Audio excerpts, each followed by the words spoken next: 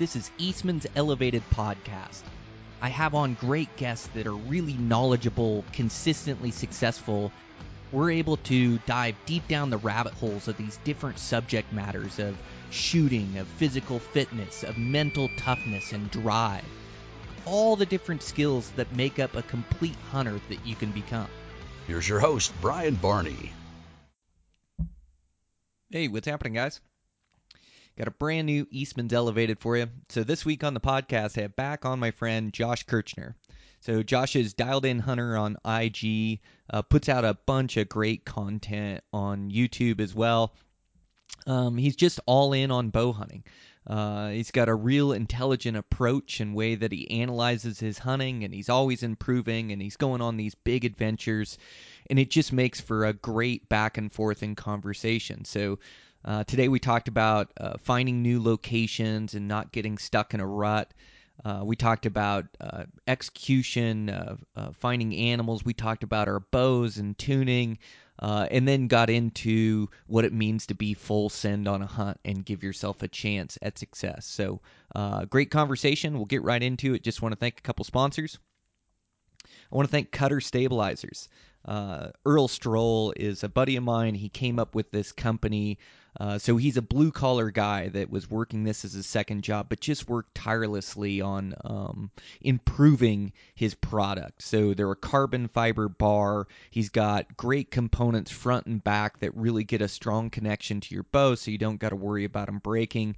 You can add up to an ounce of weight, or like multiple ounces, but add or take away an ounce depending on how the bow's shooting. Really helps the hold, really helps the reaction of the bow. I shoot a sidebar as well. He's got a great sidebar mount, and then I shoot a 15 out front, a 12-inch in back. Shooting 6 ounces out front, 10 in the back.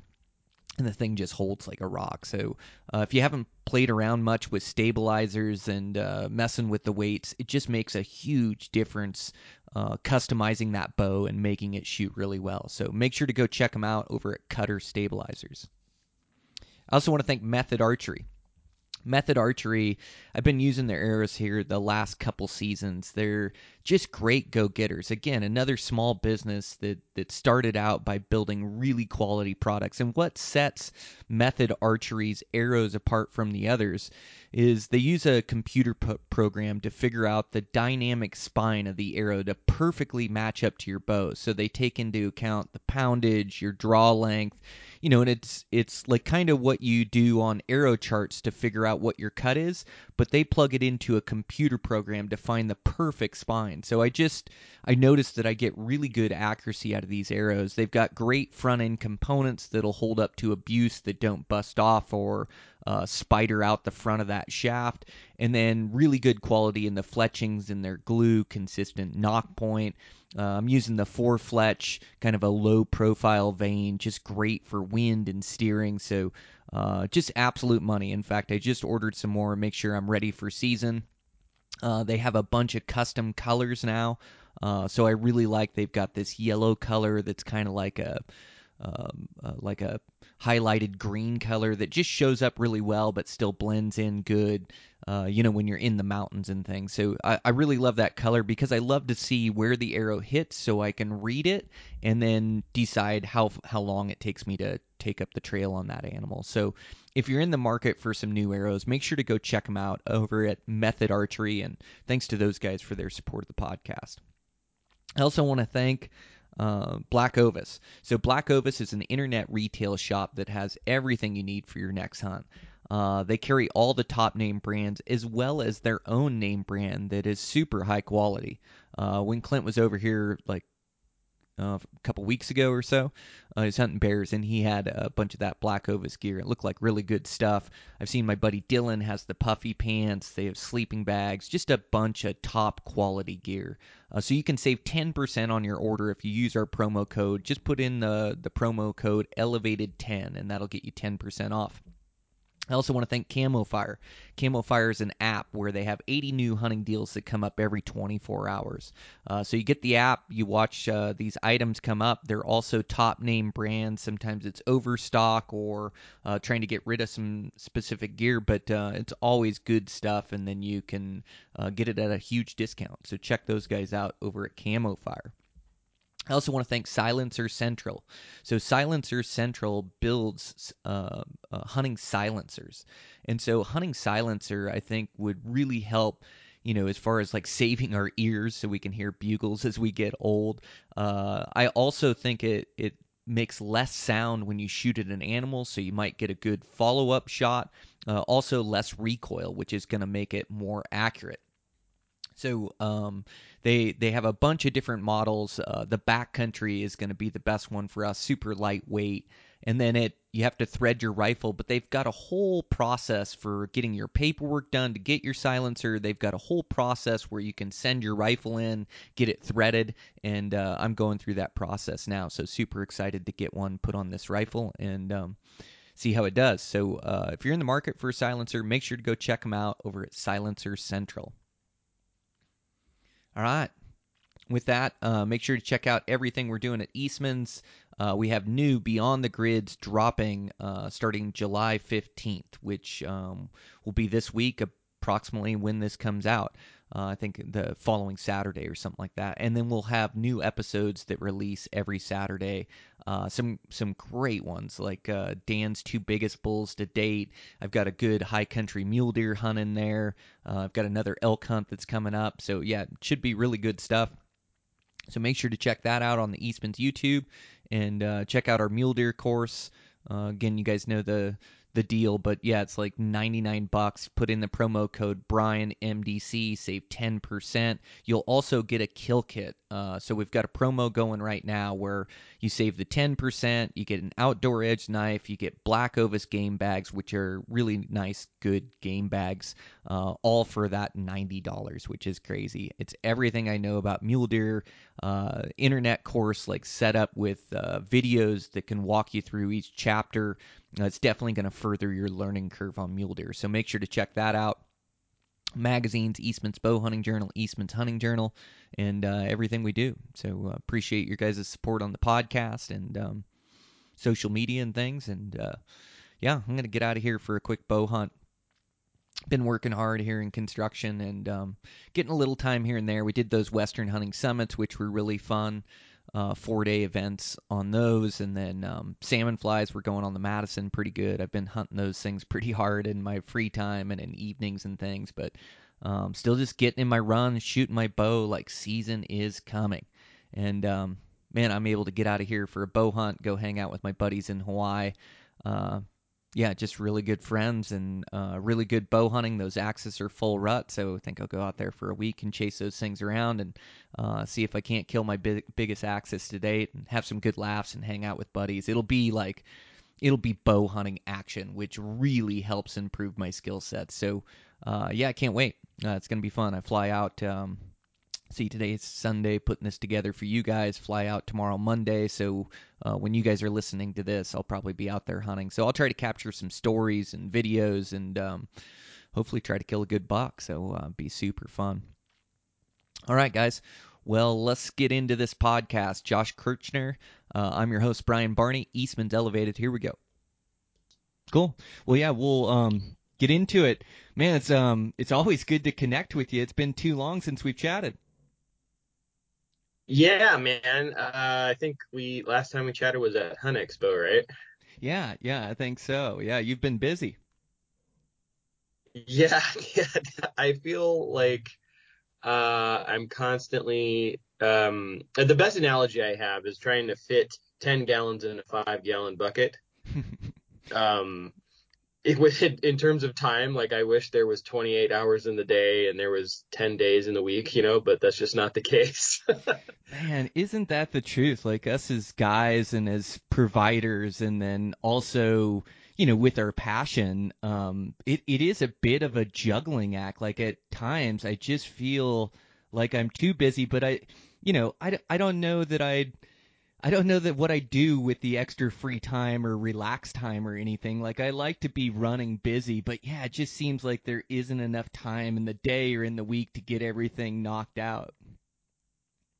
Yeah, things are definitely different from when, like I look back when I was younger and um just I mean, gosh, the amount of time that you had, when you're a young guy, it's just incredibly different, especially with family now and everything like that. And I have friends that reach out to me that are like, "Hey, do you want to go grab some dinner or whatever?" And I'm like, maybe in like 2 weeks, like, like don't have the time, But life is good though, man. Like I got a smile on my face the whole time, and I wouldn't change anything about it. So Yeah, that's me too.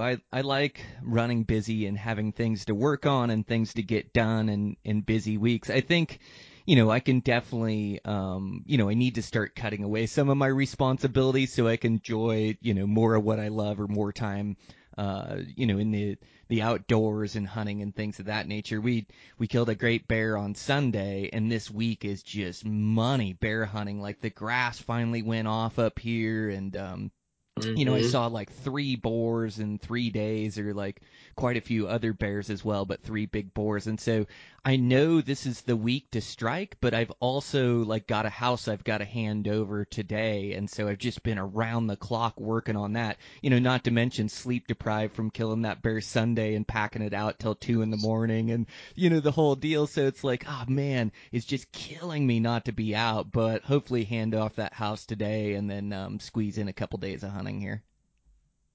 I mean, the problem is there's too much cool stuff to do, which is a dang good problem to have.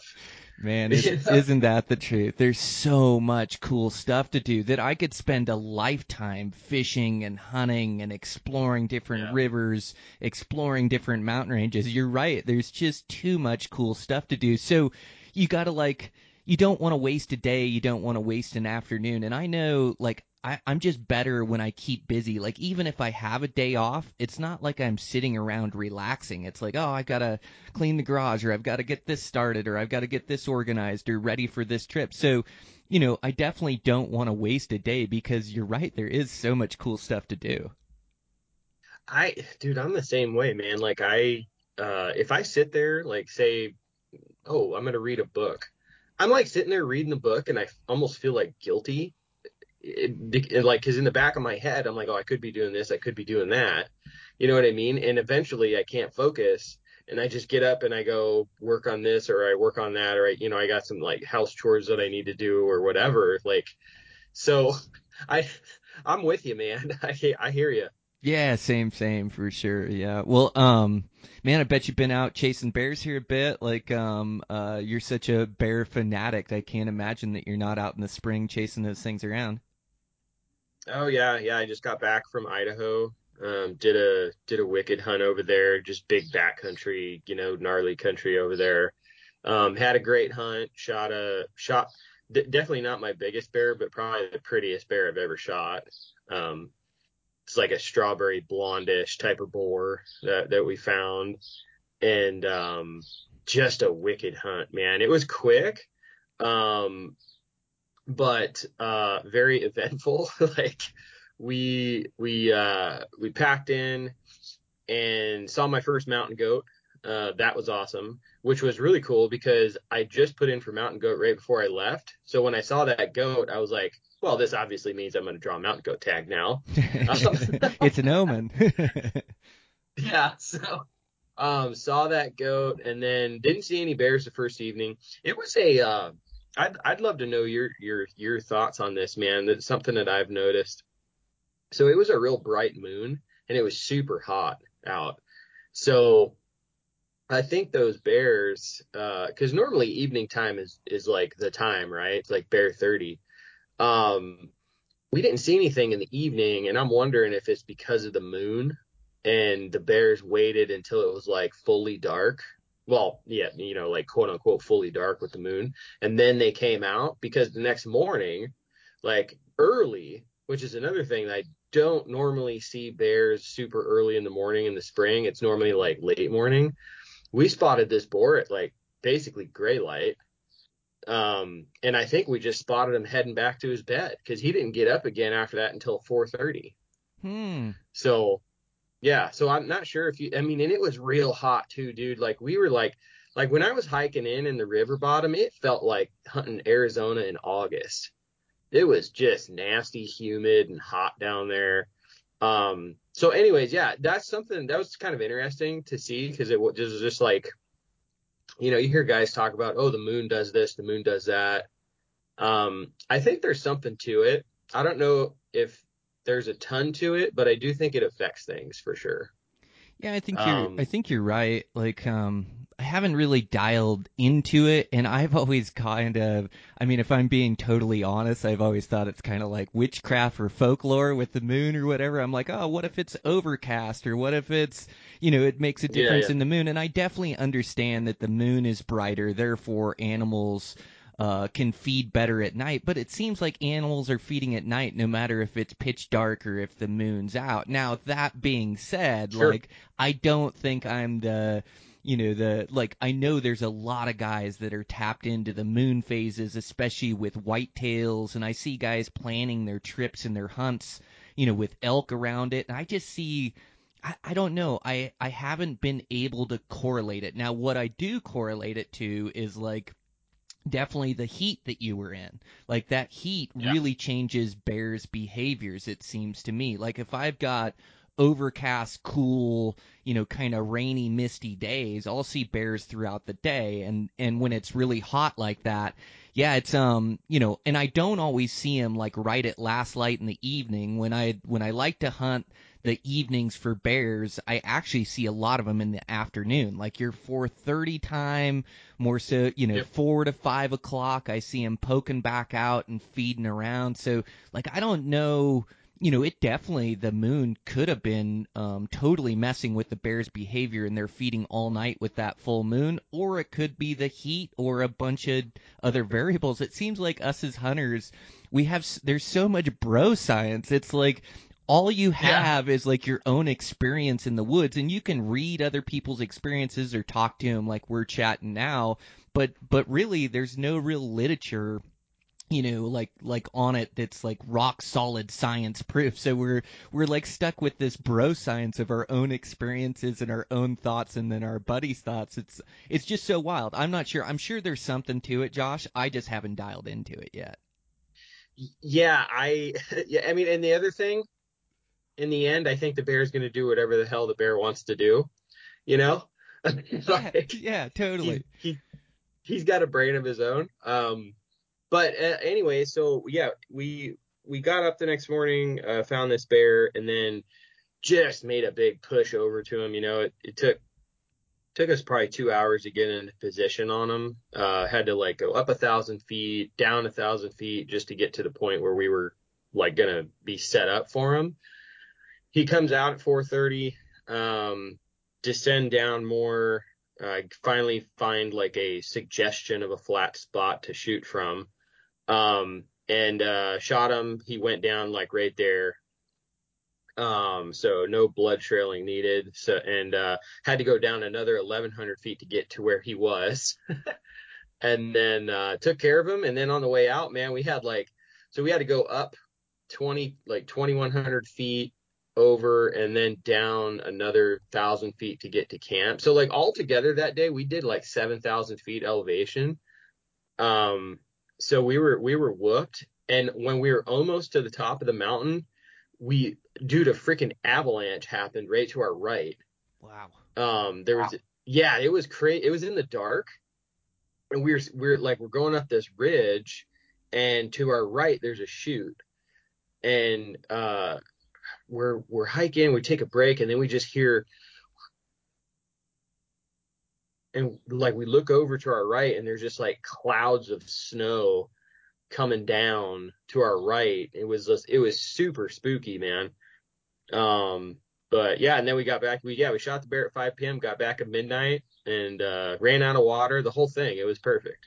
So Dude, sounds like a vintage bear hunt. Yeah, you guys went for it. But what a great adventure. It's like those bears, it oh, doesn't seem like you ever see them close or whatever. They're always just a push and losing elevation. We had the same thing. Like my legs are just finally feeling normal as we had to run down a couple thousand vertical feet to try to close in on this one, and then same thing, climb yep. that bear out of there, and yeah, it seems like they're always a mission, but what a great adventure. Oh, I had something to add.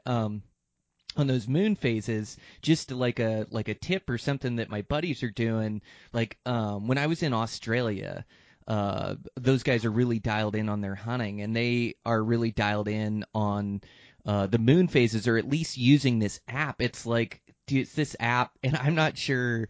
They believe in it wholeheartedly, but there's this app. It's like outdoor times or like hunting times. I'll have to get the app so I can mention it right, but basically it's tied into the moon phases and things and tells you the best hour of animal movement. And those guys have been able to Mm, correlate that to the animals, and it has to do, I believe it takes into account the moon phases. I mean, I don't think it takes into account barometric pressure, and it's just like a little app on their phone.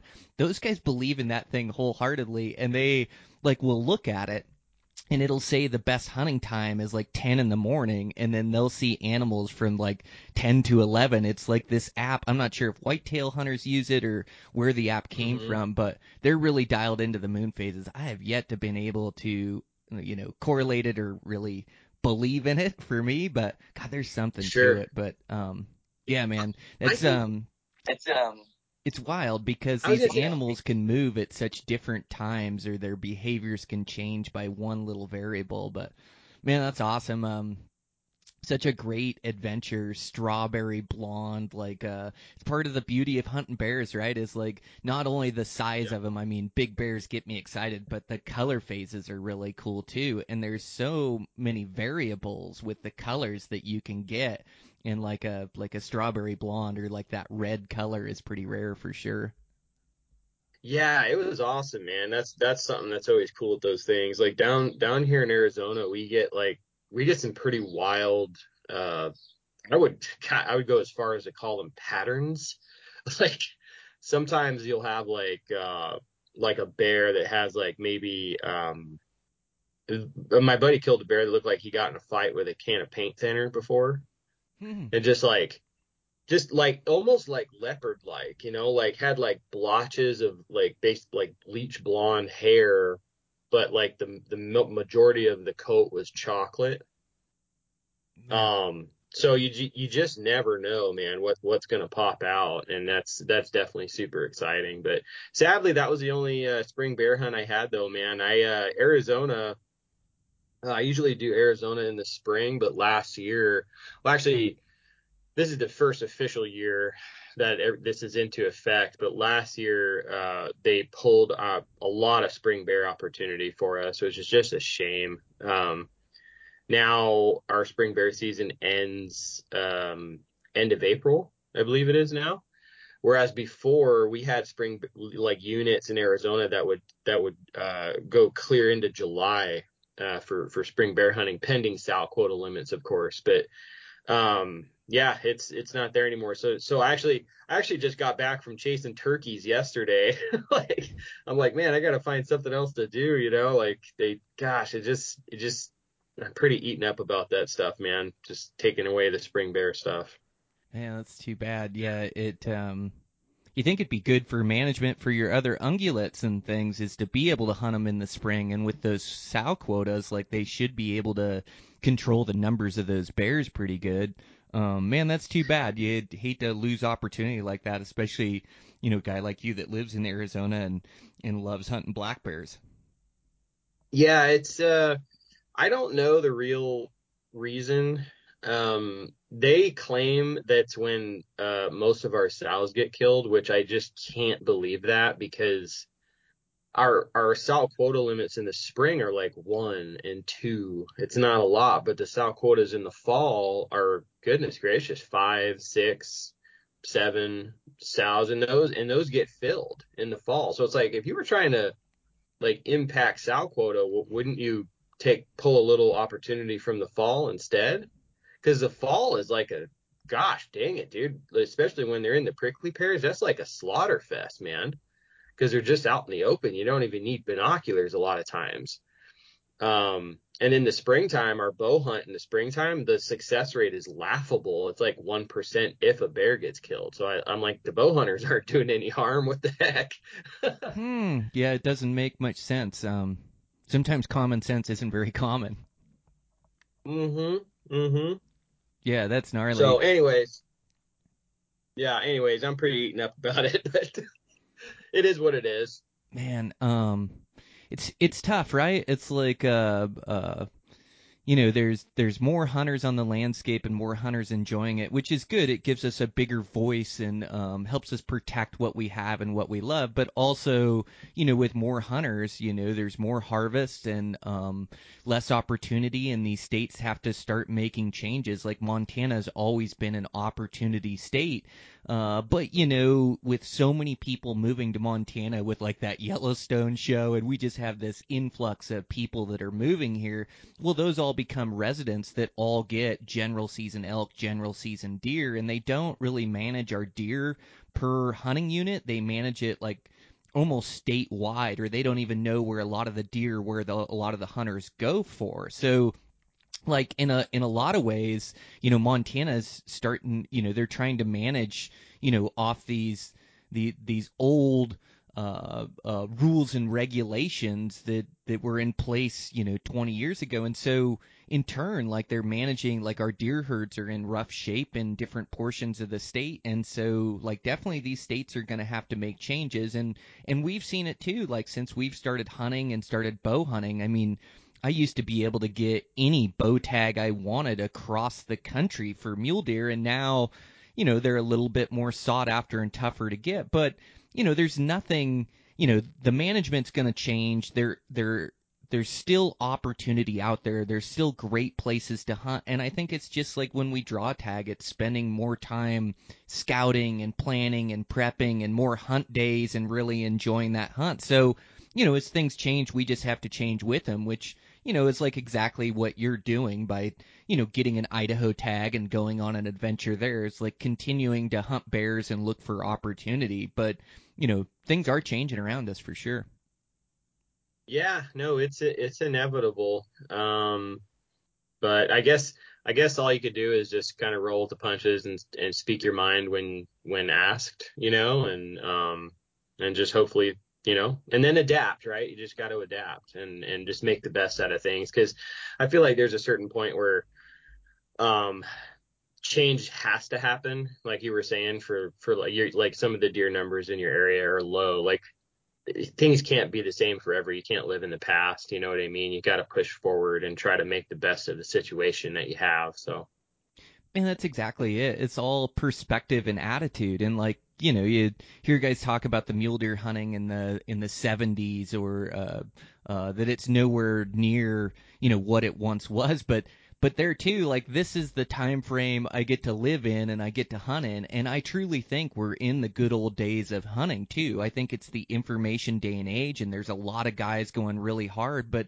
there's still like great hunting out there for all these different species across the West. You just have to work a little bit harder than the next guy, and spend your time on your maps and on your research, spend your time scouting and hunting.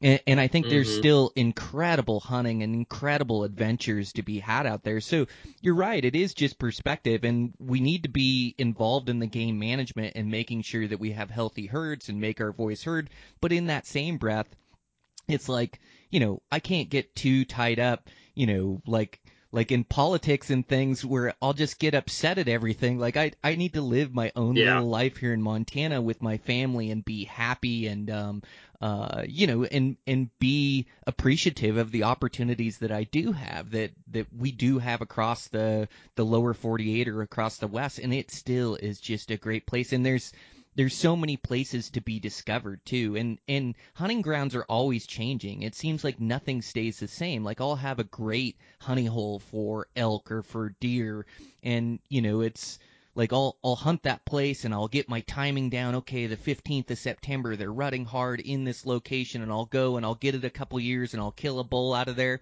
And then things change. It's like hunting pressure changes, the elk behavior changes, or maybe like the conditions during summer and the food is different, and so I have to adapt. And so I think it's like important that we don't get stuck in a rut with one unit or one hunting spot.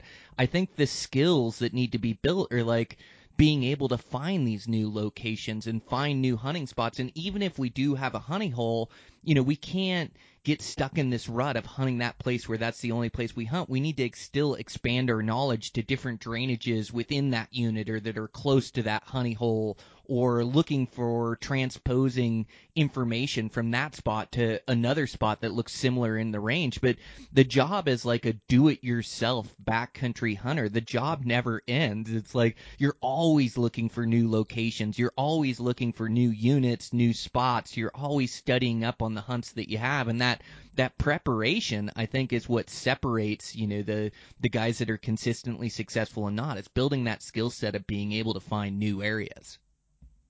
Oh, dude, 100%, man. Something that really grinds my gears, and it's a little bit of a shame, is there is so many people out there that are I call it being spot hungry, and they want to know, like, oh, where did Brian Barney shoot that mule deer, right? And they just like want this spot, and to them, they think, okay, well, that's where deer are right there, but they don't know why the deer are there. Okay, like yourself, right?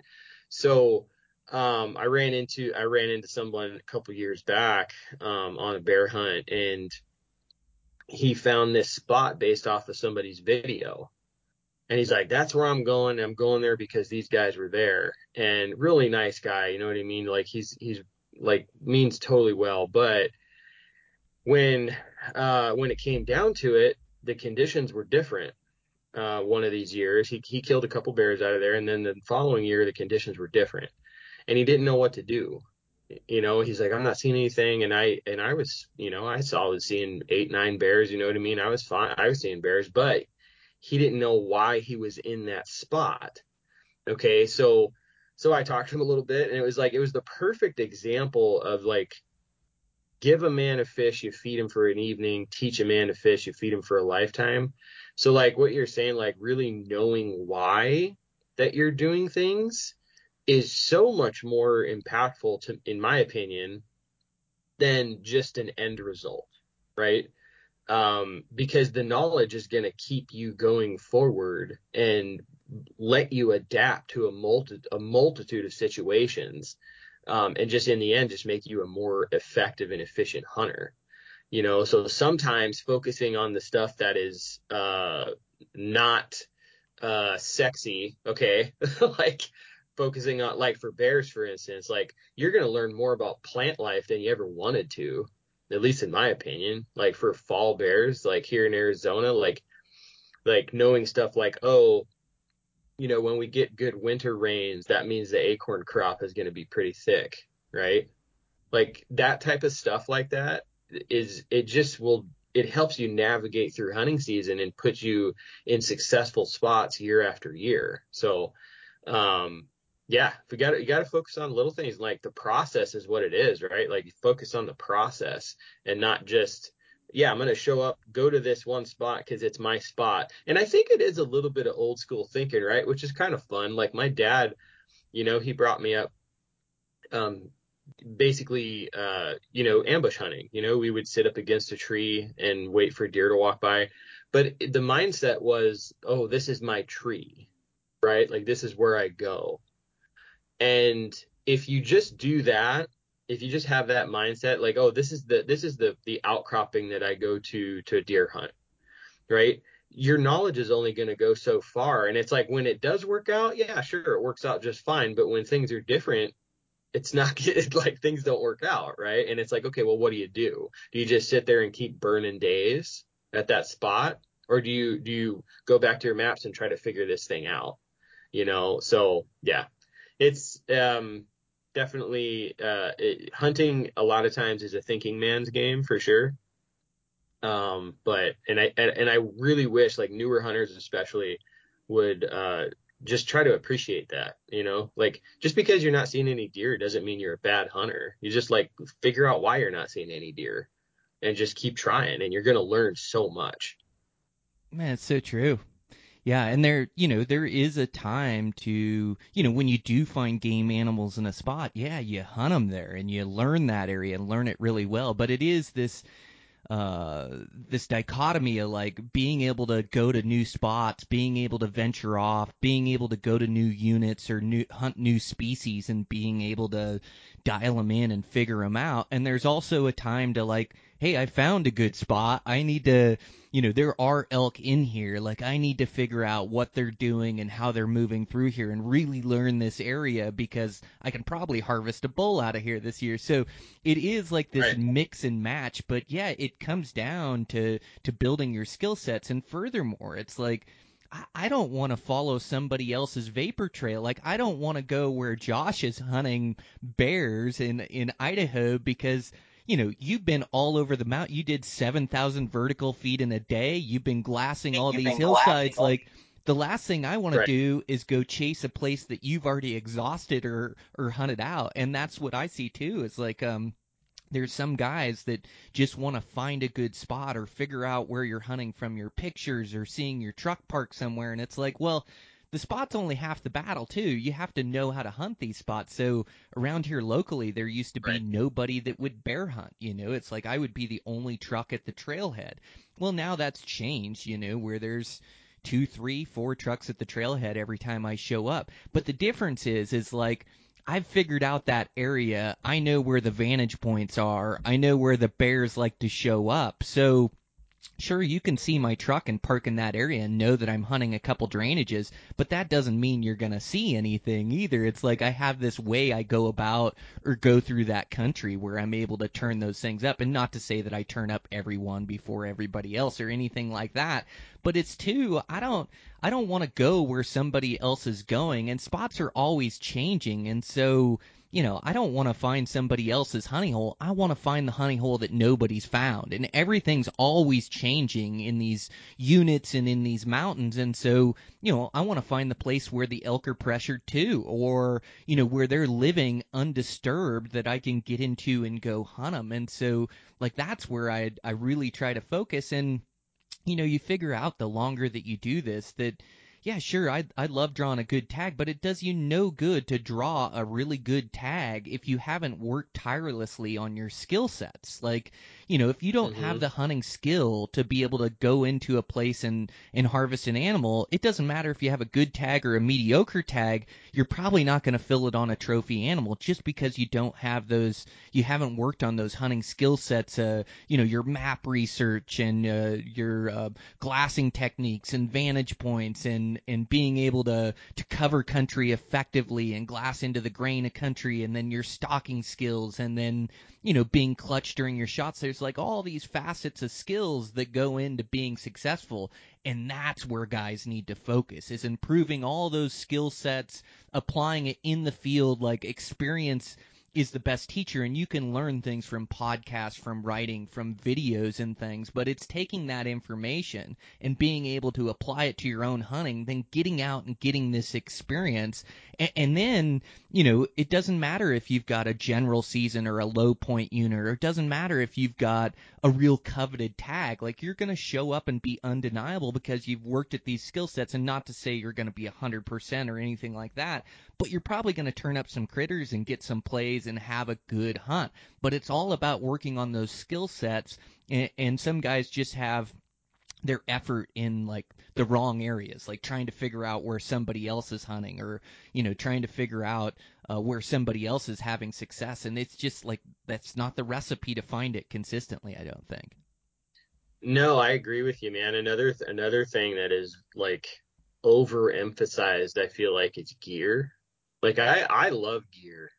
I'm a gear nerd 100%, but gear is definitely not going to be the thing that is like a make or break for success, right? Like just because you have good gear doesn't mean you're going to be successful, right? Some guys think that, oh, if I have this bow, I'm definitely gonna get an elk or whatever, which is like the thing that you're robbing yourself of, I feel like, when thinking about like, oh, I need to know that the spot where Brian Barney was hunting, um, there's this aha moment that you have, right?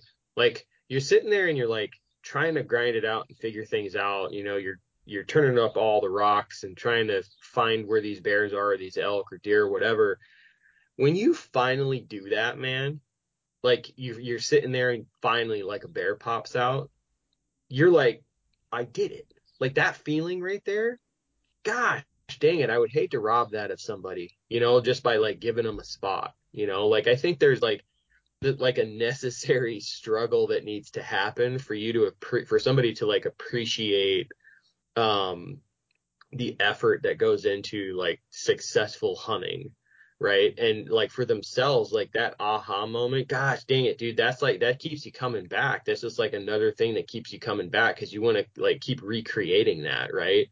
Like what's it going to be next, And I just that right there, like it takes a little bit of grinding to get there, but for newer hunters especially, like man, it's so worth it. Like just keep grinding it out, and eventually you do stuff a lot, and you're going to get better at it, right? And eventually things are going to work out, and when things do work out, you're going to feel so like accomplished, right? That you actually did something, like figured it out. And I think it just makes for a better experience overall. So true, man. You're spot on. Like the feeling you get of accomplishment to put in the hard work and then turn up an animal like that is unparalleled. And the other thing to remember too is like, comparison is the thief of happiness. It's like you don't compare yourself to a Josh or to a Brian that's, we've dedicated our whole lives to that. Like, I've got 25 years of having, eat, sleep, breathe bow hunting. It's like, Mm-hmm. somebody that's 3 years into their journey isn't going to have as much success as me, just due to all the time and effort, different places I've been, everything I've put into it. So it's important to realize where you're at in your journey and set like realistic expectations. And you're right, the feeling of accomplishment is like climbing Everest. It's like when you go to a new place and you dial it in and you find those animals, and whether you kill or not, it's those successes that it's like, man, I put in all this work, all this effort. I'm playing this chess game. I've been thinking and theorizing and plotting, and gosh dang it, I found what I was looking for. Like, what a win. That's like this priceless feeling. And I love what you mentioned about gear too. It's gear doesn't make the hunter. You have to have the necessary gear items, like there's a bar for entry. But there Yep. too, you like when I was young, Cabela's used to be where you'd get your gear. That was like the only place to get Mm-hmm. it, like online. I mean, there was some sporting goods stores and stuff. And I remember there was this one year, and I was a young kid, like 20 years old, and I had these items I wanted at Cabela's, and so I spent, a ton of money. For me at the time. It was like $1,000 or $800. I can't remember the exact amount, but it was a ton of money for me, and I spent it, and I got this new gear. And then I got to hunting season, and I didn't have that $1,000 in the bank to put gas money in my rig or to pay my bills. Like, the most important thing is to have time afield, and you can make do with the items you have. And so I started making this rule where I'd upgrade, one or two pieces of gear a year that were important to me, and then I just make do. It's like I didn't need the fanciest camo, or I didn't need the fanciest bow. Like, the last bow, it's like these bows will keep good for years down the road, and you actually build a relationship with them. Like, I think, to have a bow for 5, 6, 7 years, even 10 years, you get good use out of them. And it comes down to the shooter, not the bow. Like, if you put in your time and you practice and you spend time with your tuning and learning your gear inside out, you're going to be effective with what you have. And yeah, I'm just not a gear nut. Like, I have all the necessary gear, and I probably have more than enough gear to do anything I want to do, but I'm just not out researching the next greatest piece of gear that's going to change my life. It's like I got everything I need. I have everything I need to go kill a deer, and Yeah. I've got my system dialed, but I'm just not the gear nut. And I think guys stress, like, I get so many questions about broadheads, like the Yeah. broadheads questions and the arrow questions, and it's like, man, it's like sometimes I don't think I shoot good enough to tell the difference, you know? It's like, and Yeah. if I hit them in the middle, they die. It doesn't matter, you know. I've tried out so many different heads and expandables and fixed, and it's like if I hit them in the lungs, heart, or the liver, they die, you know. And it's so, like, I focus more on Right. my accuracy than I do the broadhead. And sure, I want a good operating broadhead that's gonna get the penetration, that's gonna open a big hole, that's gonna cause blood loss, you know. Sure, there's like these key requirements for it, and you definitely want to make the right decision and go afield with the right setup. But in the same breath, guys just stress over this and change broadheads every year, and you know, and a lot of times if something bad happens, they want to blame it on the head. You know, that, oh, it was an expandable that did that, and it's like, no, it was probably where you hit that thing at. Like, you know, if you hit them Right. right, they're gonna die with that thing. And you know, funny things can happen for sure, and it can glance off a rib or a shoulder. You know, there's definitely things that can go wrong. You know, don't get it twisted, but in the same breath, it's like, man, I can go out there with any broadhead and I'm still going to kill animals. Like, I just don't stress over that stuff like some guys. So I think the effort just needs to be put in different places. And sure, you need to research gear and have the right setup for the animals you're hunting, but after you have that setup, it's just like spend your time like building your hunting skill, I think. Yeah. Oh, dude. Yeah. No, oh my gosh, the arrow thing. I could burn another hour with you on that. Like people just like hitting their head, like just hammering their heads into the dirt about like arrow weight, like hitting a certain arrow weight and having a certain percentage of FOC and three fletch versus four fletch and single bevel versus double bevel and just like, dude, like exact what you said, like you can go pick any broadhead up, okay? And if you put it in the lungs, the animal's gonna die. Okay. So the most important thing to like for to me when I think about that stuff is exactly what you said. It's accuracy. Like how accurate are you? Can you hit what you're looking at time and time again? If you can do that, and then like the like to bounce off of that, like the bow tuning thing, I think that is very, very, very complicated as well. Like people spend a ton of time tuning, and if you like to do that, that's awesome, right? Like do it, you know, because like it could be fun and everything like that. But if you're not one of these guys that's just like a tuning nut, you know, and you find a lot of enjoyment out of it, dude, I'm gonna like what I do. I paper tune at 3 yards and 6 yards. I get a bullet hole with a fletched field point, and then everything is fine. Like that.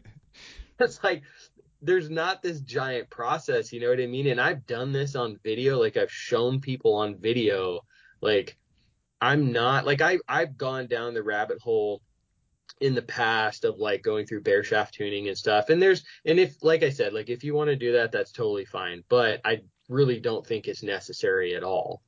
Because after I do that, I get those bullet holes at 3 and 6 yards. I can put on a broadhead, even a fixed head that I use, and I can group with my field points at 80 yards with them. So so I think that using gear as a crutch, if when something goes wrong, I think that's just the easy thing to do, right? Like, oh yeah, it was my gear's fault. There's no way that I did something wrong. Whereas in reality, dude, you were probably, shaking like a leaf when that deer was in front of you, right? Especially newer hunters, they get an opportunity to bend the limbs back on a critter. No one's gonna tell me a new like they're not all there, right? Like it is an adrenaline packed moment, okay? And like I remember the first time I was at full draw, like on a bull, I straight blacked out, dude. Like I shot him, but like I don't remember anything, which is one of the beauties of it, right? Like that, dude. Like being in those like situations like that, having those experiences, that is so addicting. Like something that turns your crank that much, that is one of the beauties of bow hunting, in my opinion. But, anyways, yeah, I feel like the gear thing is just like definitely overemphasized, and I think people need to definitely like go in the field. And I remember what I used to do, man, is like I would go out like scouting trips and stuff, and say like I was scouting for deer or whatever, and like I'd see some does and I'd have my camera with me, and I would like, you know what, I'm gonna see how close I can get to these things, and just like test out that stuff, like test out your stalking skills and try to learn how to get close to animals. That's stuff that you can't buy. You can't buy that in a store. You have to go out and put in the sweat equity in the mountains to actually learn how to do that. And I think you're just going to be better off in the end if you do. Yeah. Man, you're spot on. And we're not saying don't tune your bow, and we're not saying don't No, make, decisions with your gear. Like, you do want to find forgiving gear that works for you. You want to find the right arrow that'll tune out of your bow. I'm pretty similar. I spend some sure. time on my tune, but you're right. I have gone deep down the rabbit hole of bear shaft tuning and torque tuning, and I've gone down these different rabbit holes of doing it. And I don't think I shoot good enough to tell the difference. It's like I'm the same way. I Right. paper tune at 3 yards, paper tune at 6 yards. Now, I want to find a forgiving tune where I'm getting good, consistent bullet holes, and I'll spend some time doing it. And then also, Sure. really dialing in my sight tape. I want to make sure that all my gear is working correctly and I can trust it. But you're right, the emphasis is like, just like you're talking about stalking. Like, the reason I'm a good bow hunter is because I've spent so much time stalking animals to know what I can get away with and what I can't. And so a way to further that skill set is to practice stalking does like you're doing, high opportunity hunts. Like, it makes a difference. And then what you're talking about executing on animals, it's like you get your gear all dialed in, and then you almost need to focus on your mental game before season, like getting a hold of yourself, executing a correct shot on an animal, and you can walk yourself through these steps in your practice of like being able to talk yourself through a shot and execute, and then like getting around buddies or high pressure situations and executing those good shots, and then getting your mind right for what you're going to do when you get a shot at an animal. So you're building this blueprint of what you're going to do when you're under this fog of adrenaline. And you're right, you're not going to be great at it when you start. Like, nobody is. Everybody has to go through this learning curve of learning how to shoot at animals. So it is like I do work on my shooting and improve my skill set of shooting and give myself the best chance coming into season. But what I'm really working on as I get close is my mental game. So that not only can I shoot a good arrow in a target, but I want to be able to shoot my best arrow at an animal. And I think that's the difference is like, shooting good groups makes me feel good and makes me know that my bow's dialed and I'm working on my shooting skill set. But really the skill for bow hunting for me is to transition my good shooting to my good shooting on animals. And that's like the toughest transition to make. It's like, you stick a target out anywhere out there 100 yards or in, and I'm going to hit it in the middle. You stick an animal out there, that's where you want to get good, is being able to stick that arrow in an animal and like perform your best shot on a critter. And then, you just start arrowing critters, and stuff ends up dying, and like pretty soon like you get better and better at it the more you do it. But that's where the guys need to put their effort more. So it's like you figure out your gear that works for you, and you definitely want to figure out a forgiving setup. You want to figure out your camp setup, all the necessary gear to hunt the way you want to hunt. That's definitely like key and important. But then you just really Oh yeah. want to work on these different skill sets of physical fitness and stalking and executing shots on animals, and your map research and time in the field, getting comfortable with being in the wilderness or camping a day upon day out there. Like, that's where I think guys' efforts need to be. Oh, dude, yeah, your mind. I think that robs people of success more than anything, probably. Like somebody like what I used to, and I did this when I first started out, and now that I'm past that point, like I see other folks do it, is like say we're doing spot and stalk hunt for deer, right? And you're glassing up these deer, and you're sitting there and you're kind of beating your head into the ground, like wondering what you should do, right? Like, should I go? And you're trying to like overanalyze the situation, where you need to be calculated 100%, right? You need to like try to have like a calculated approach and everything like that. But I feel like folks almost talk themselves out of going over there because they're afraid of failure, right? Like, well, I don't think he's going to be there by the time I get there, right? Like, I mean, well, I mean, the only way you're going to know that is if you go try to get over there, like, and I did that a lot when I first started out, man. I would like overanalyze the situation and just try to, like, I thought I was being very tactical, Mm-hmm. but in the end, it was just paralysis by analysis is what it was. Um, that's bow hunting, right? Like once I got out of that and I just started, I was like, you know what? What's the worst thing that's going to happen? I'm going to bust these deer out and I'm going to go find some more. That's what's going to happen. Um, and one of what you were saying about like, executing on animals and all that stuff.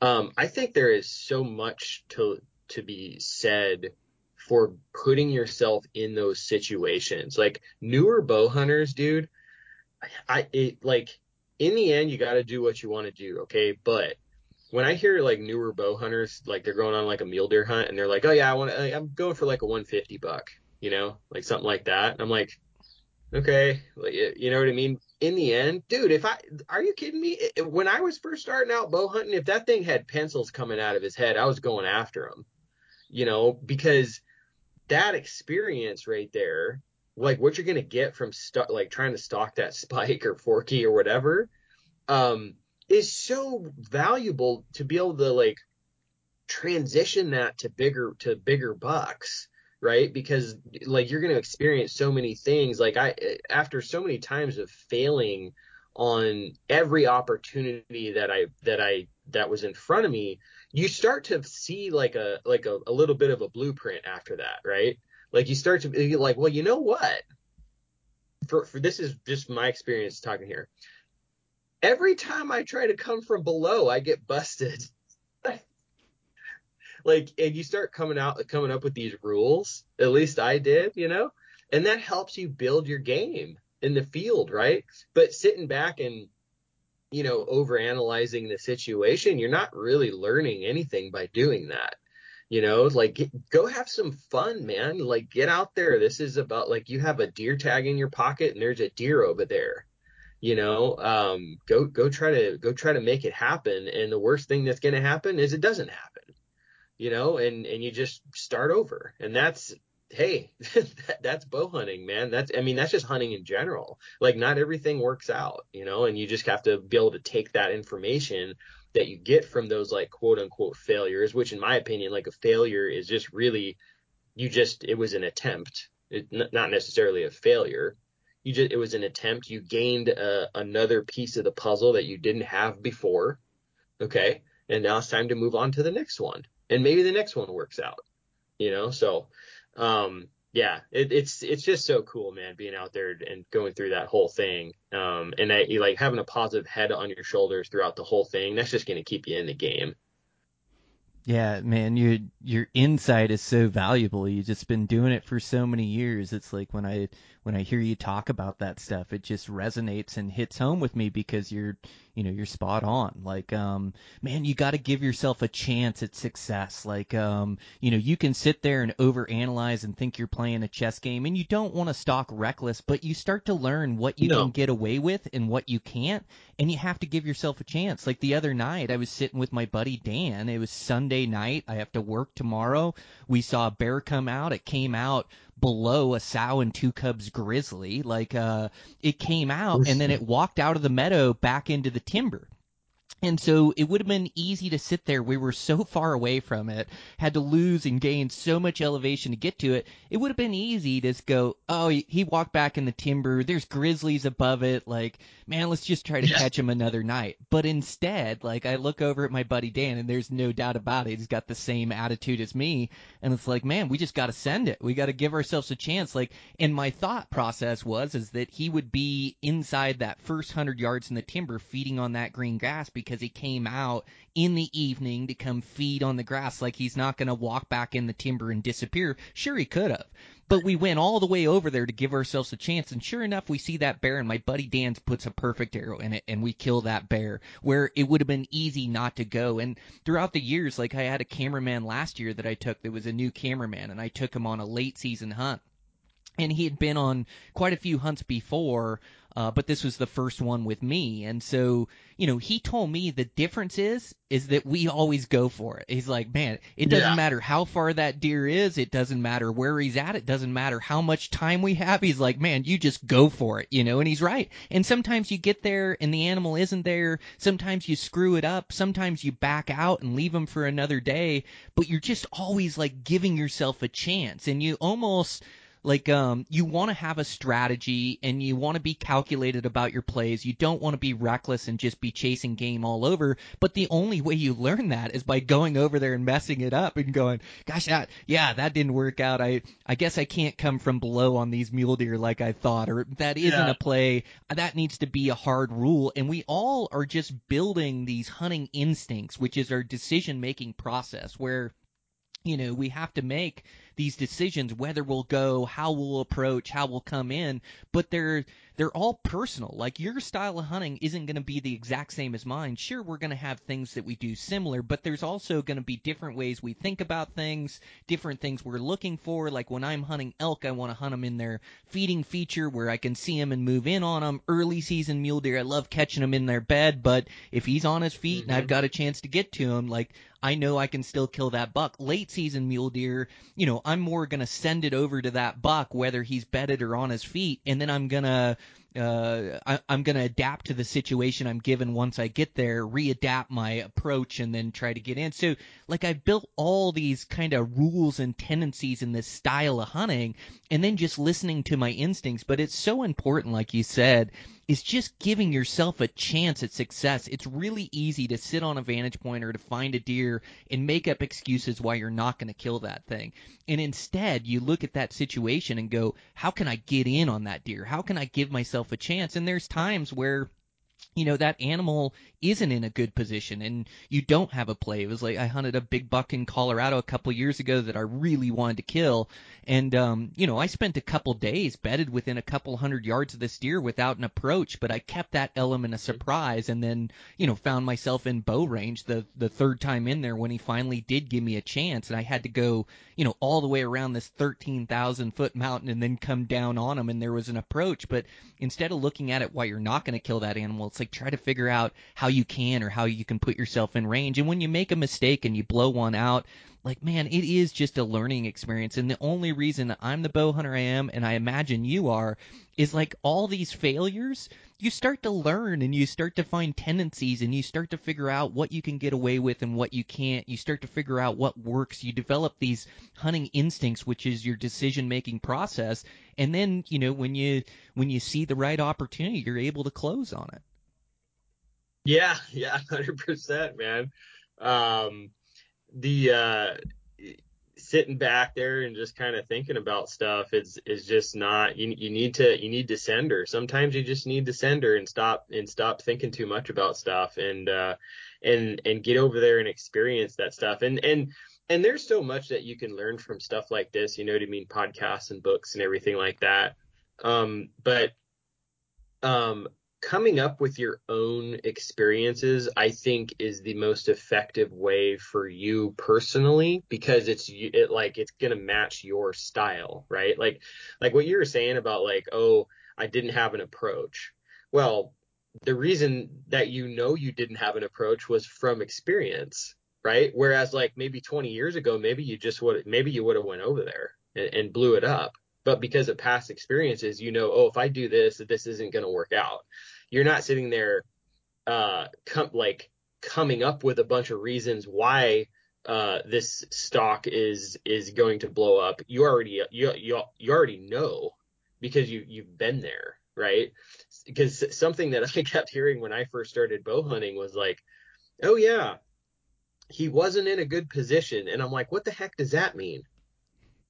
Like the only way you figure out what that means is by going over there and screwing up and being like, well, you know what? It doesn't work out when I do this. And then the next time around, you can apply that. Like this past Coos deer season, I didn't go on a stalk I don't think I went on a stalk for like 2 or 3 days because it just wasn't there. Like what I was seeing, like based off of my experience, it just wasn't there, and then finally it all ended up working out. But yeah, you gotta get out there and be a student of the mountains, and really try to absorb the things around you. Yeah, it's so true. Yeah, Yeah, it's it's so like true. I have I have the aggressiveness. Like that's always been in my blood to send it, to go for it, to give myself a chance. And as I get more experience and more hunting skill, then I'm able to mix more of the patience in there, and it just turns more black and white to me and less gray. Like I used to not know whether he, like you said, I don't know if he's in a good position or not. I just gonna go over there and go see. And sometimes I'd go miles and lose so much elevation and come back in the middle of the night just to get over there, just to spook him because the wind wasn't right, or just to spook him because my approach wasn't right, or he wasn't in the right spot. And yeah, you start to learn, and so you're able to mix those patience with the aggressiveness, and being in good physical shape helps too. Like it helps with your mental attitude of wanting to send it, because you can rely upon your legs and your body to get you there and get you back, and those are the best adventures too. And so, like, you're spot on. Like this information that we can get, it's like you can get it from this podcast, you can get it books and videos, which you both have. Like your book's wonderful too. What a resource of information, dude. Thanks, man. Yeah, that was um definitely like gratifying putting that together. Like the whole backpack hunting thing is a rabbit hole, and I think that it's oftentimes overcomplicated, you know what I mean? Because it's so far removed from normal life back in the city, right? So like the thought of going and living off of your back in the middle of nowhere is fairly daunting to most people, like how, oh, this is obviously like a big endeavor, which it is physically, right? But it's also not that complicated. It's like, bring with you what you need and go out there. And on the gear note with that whole thing is like, I think what we were talking about with gear earlier really translates to the backpack hunting thing, because it is an investment. You know what I mean? Like this stuff is expensive. But in the end, I think what you need to do is like get the gear that is going to get you in the field and let you experience the backcountry. Like if you want, like, so what if you don't have the best gear in the world, right? Just get yourself out there. Like my first tent for backpack hunting was a 7-pound tent. And I carried, and it was just like these days totally unacceptable to me. Okay. But it got me in the field. It let me get out there and sleep in the dirt. So I hauled that thing around all over the place.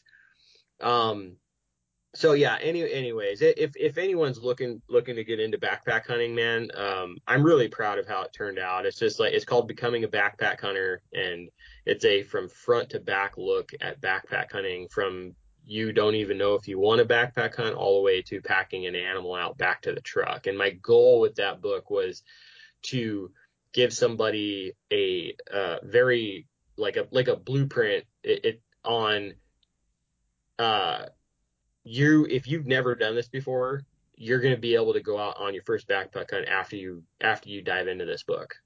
So and the feedback I've gotten on it has been overwhelmingly supportive. So really appreciative of how everything turned out. Dude, it's such a great resource for guys. So it's like using these resources to like then apply to your own hunting. Get out there and have the experience, and you're able to take things from Josh's book, or you're able to take things from my podcast, and you're able to apply them to your own hunting, and you're able to further your learning curve quicker than say I have, because you're able to learn from other people's experience and other people's knowledge. And so, I think that's a key part of furthering your hunting skill, is taking this information that's out there and applying it to your hunting. And yeah, dude, your backpacking book is such a great resource for guys, because backpacking, it's such an effective tactic and method to be able to get back and get away from the hunting pressure.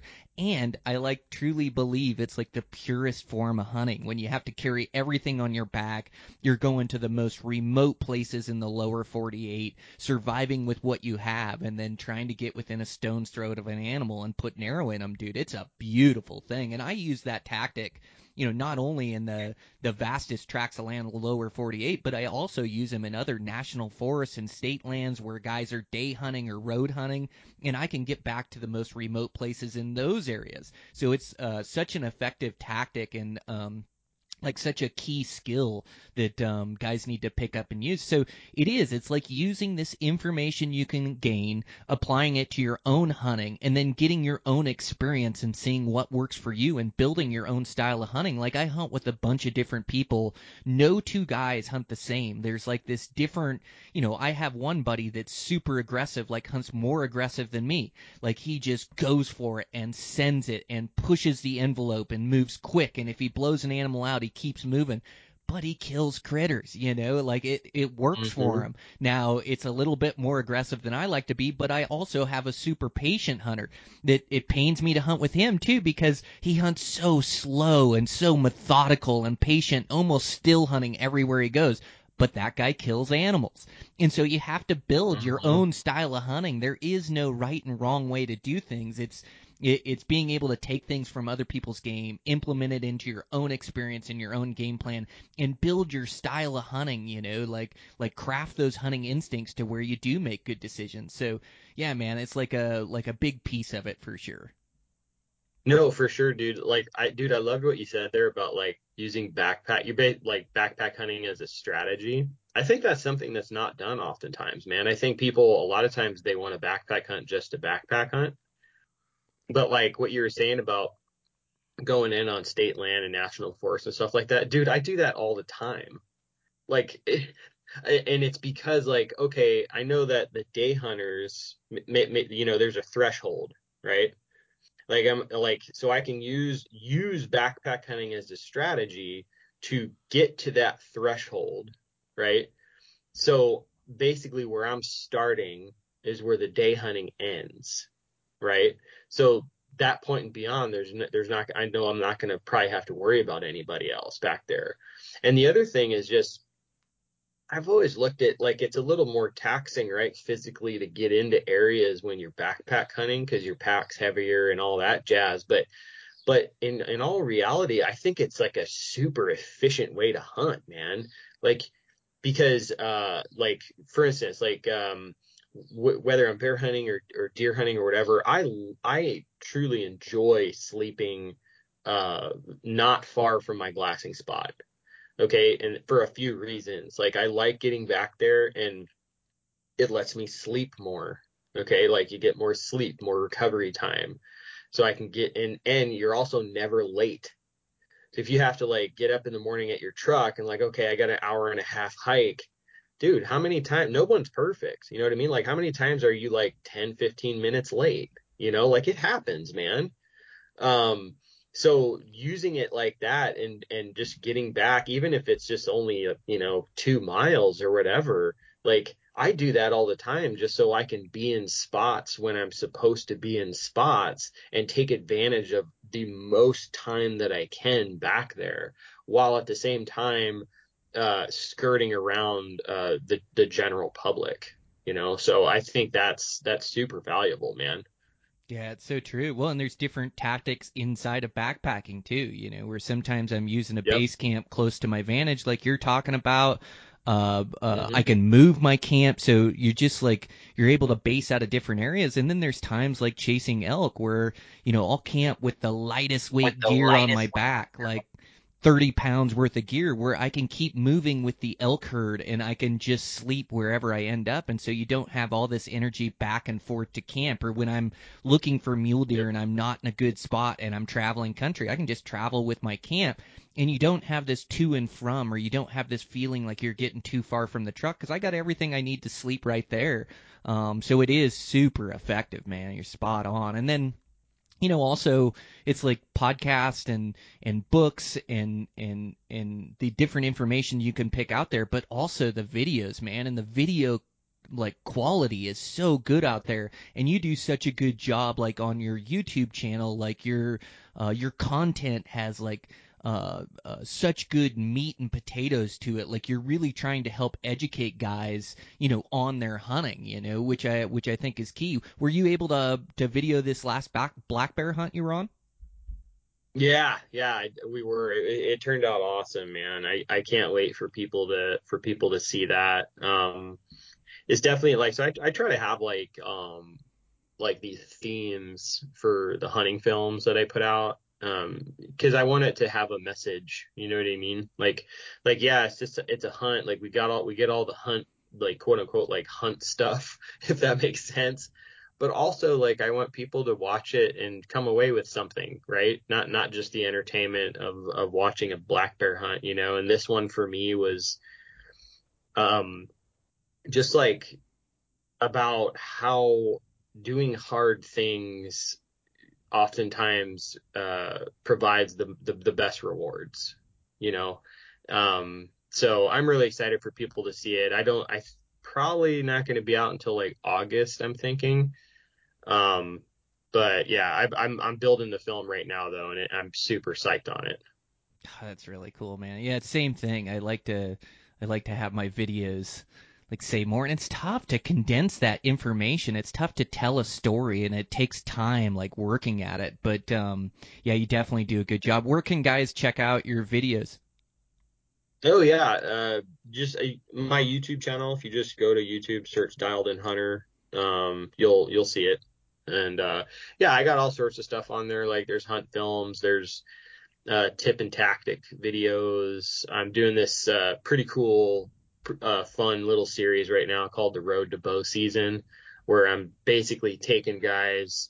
I started in March, I think, on that, and just taking guys from front to back. You know what I mean? Like what everything that I do, for preparation of bow hunting that doesn't really get seen. Like little things like quieting my bow down, putting moleskin on the bow, just like these little tips like that have burned me in the past in the field.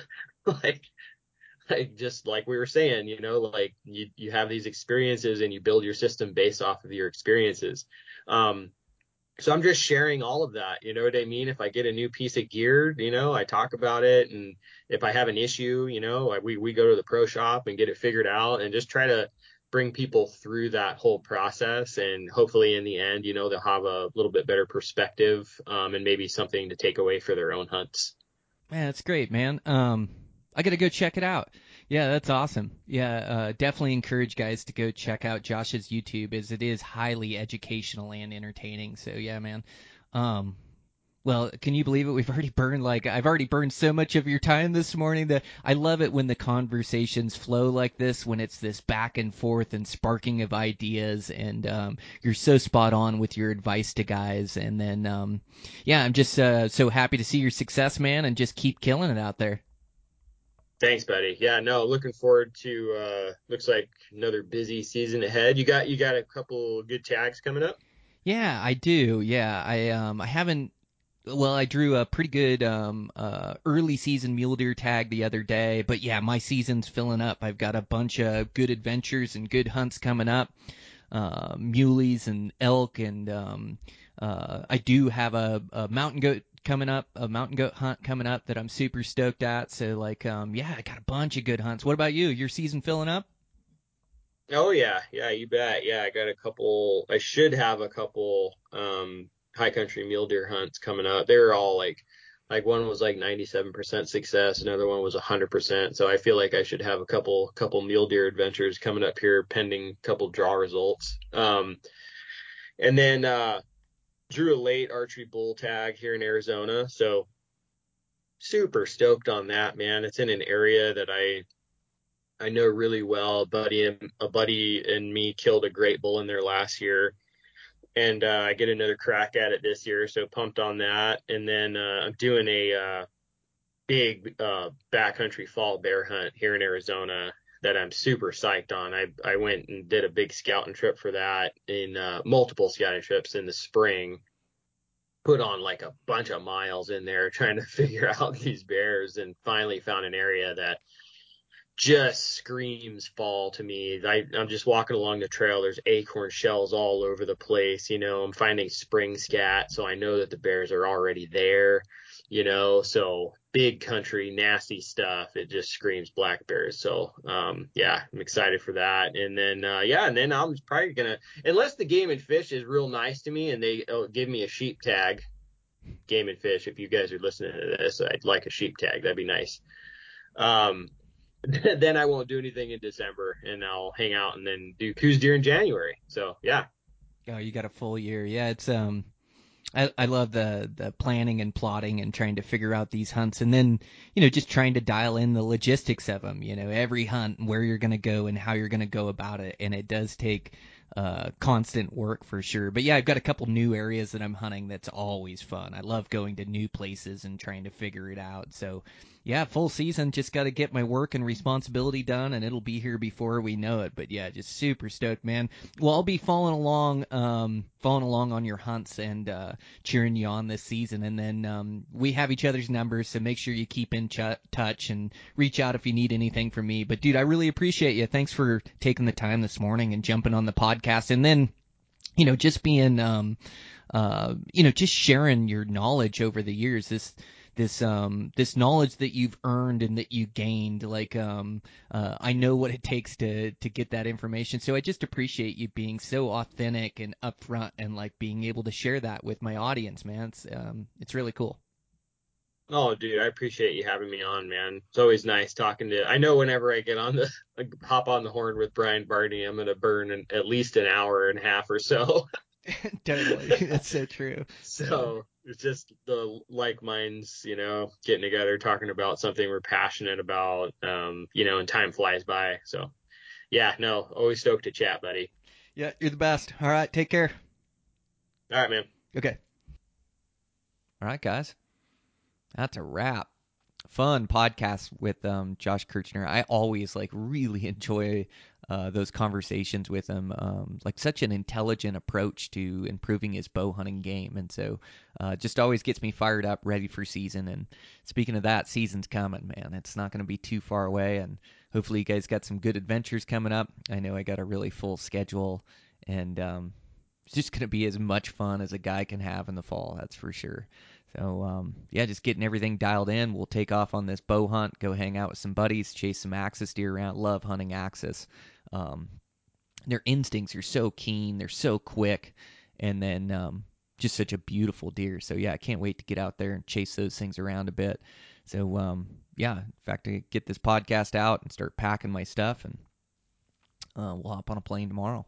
So, I'm going to go do that. But yeah, thanks you guys for listening in. Thanks to Josh for taking the time coming on. Make sure to go check out his IG, his YouTube, everything he does. He has his book as well. And, man, go check out our sponsors, and thanks to those guys' support for today. Again, Cutter Stabilizers, go check those out. Method Archery, Black Ovis. Again, the promo code for 10% is Elevated10. Camo Fire, the app where you can pick up some good deals, and Silencer Central, making hunting silencers. So check those guys out. And man, yeah, it's just busy here in the summertime. It's just been full of fun. Life just gets busy. It's like balance with work and family and everything else got going. But it'd be nice to cut out of here for some bow hunting and go chase those things around. It's like so fun when you actually get out there. It's tough to get away on a trip or tough to get ready for a bow hunt. And you have so many responsibilities to take care of. But, step by step, get things done, get things out. And then, man, like get there and be present and really enjoy my time. So it's so fun to like bow hunt a tropical spot. So it's so fortunate to be able to hunt Hawaii. So fortunate to have really good friends out there. And so yeah, just can't wait to get out there and cut these legs loose and start off my season. So we'll go do that. And then we've got some big August hunts coming up. So super excited for those. just get some more stuff to get done and get ready for these things. So sure, you guys got some big adventures coming up. Make sure to get in that training now and that shooting now. Like right now is the time to improve your skill set for season. So keep putting in the work, and man, I know that we'll get some chances and opportunities this fall. So thanks, you guys. Really appreciate the support. We'll check in with you next week.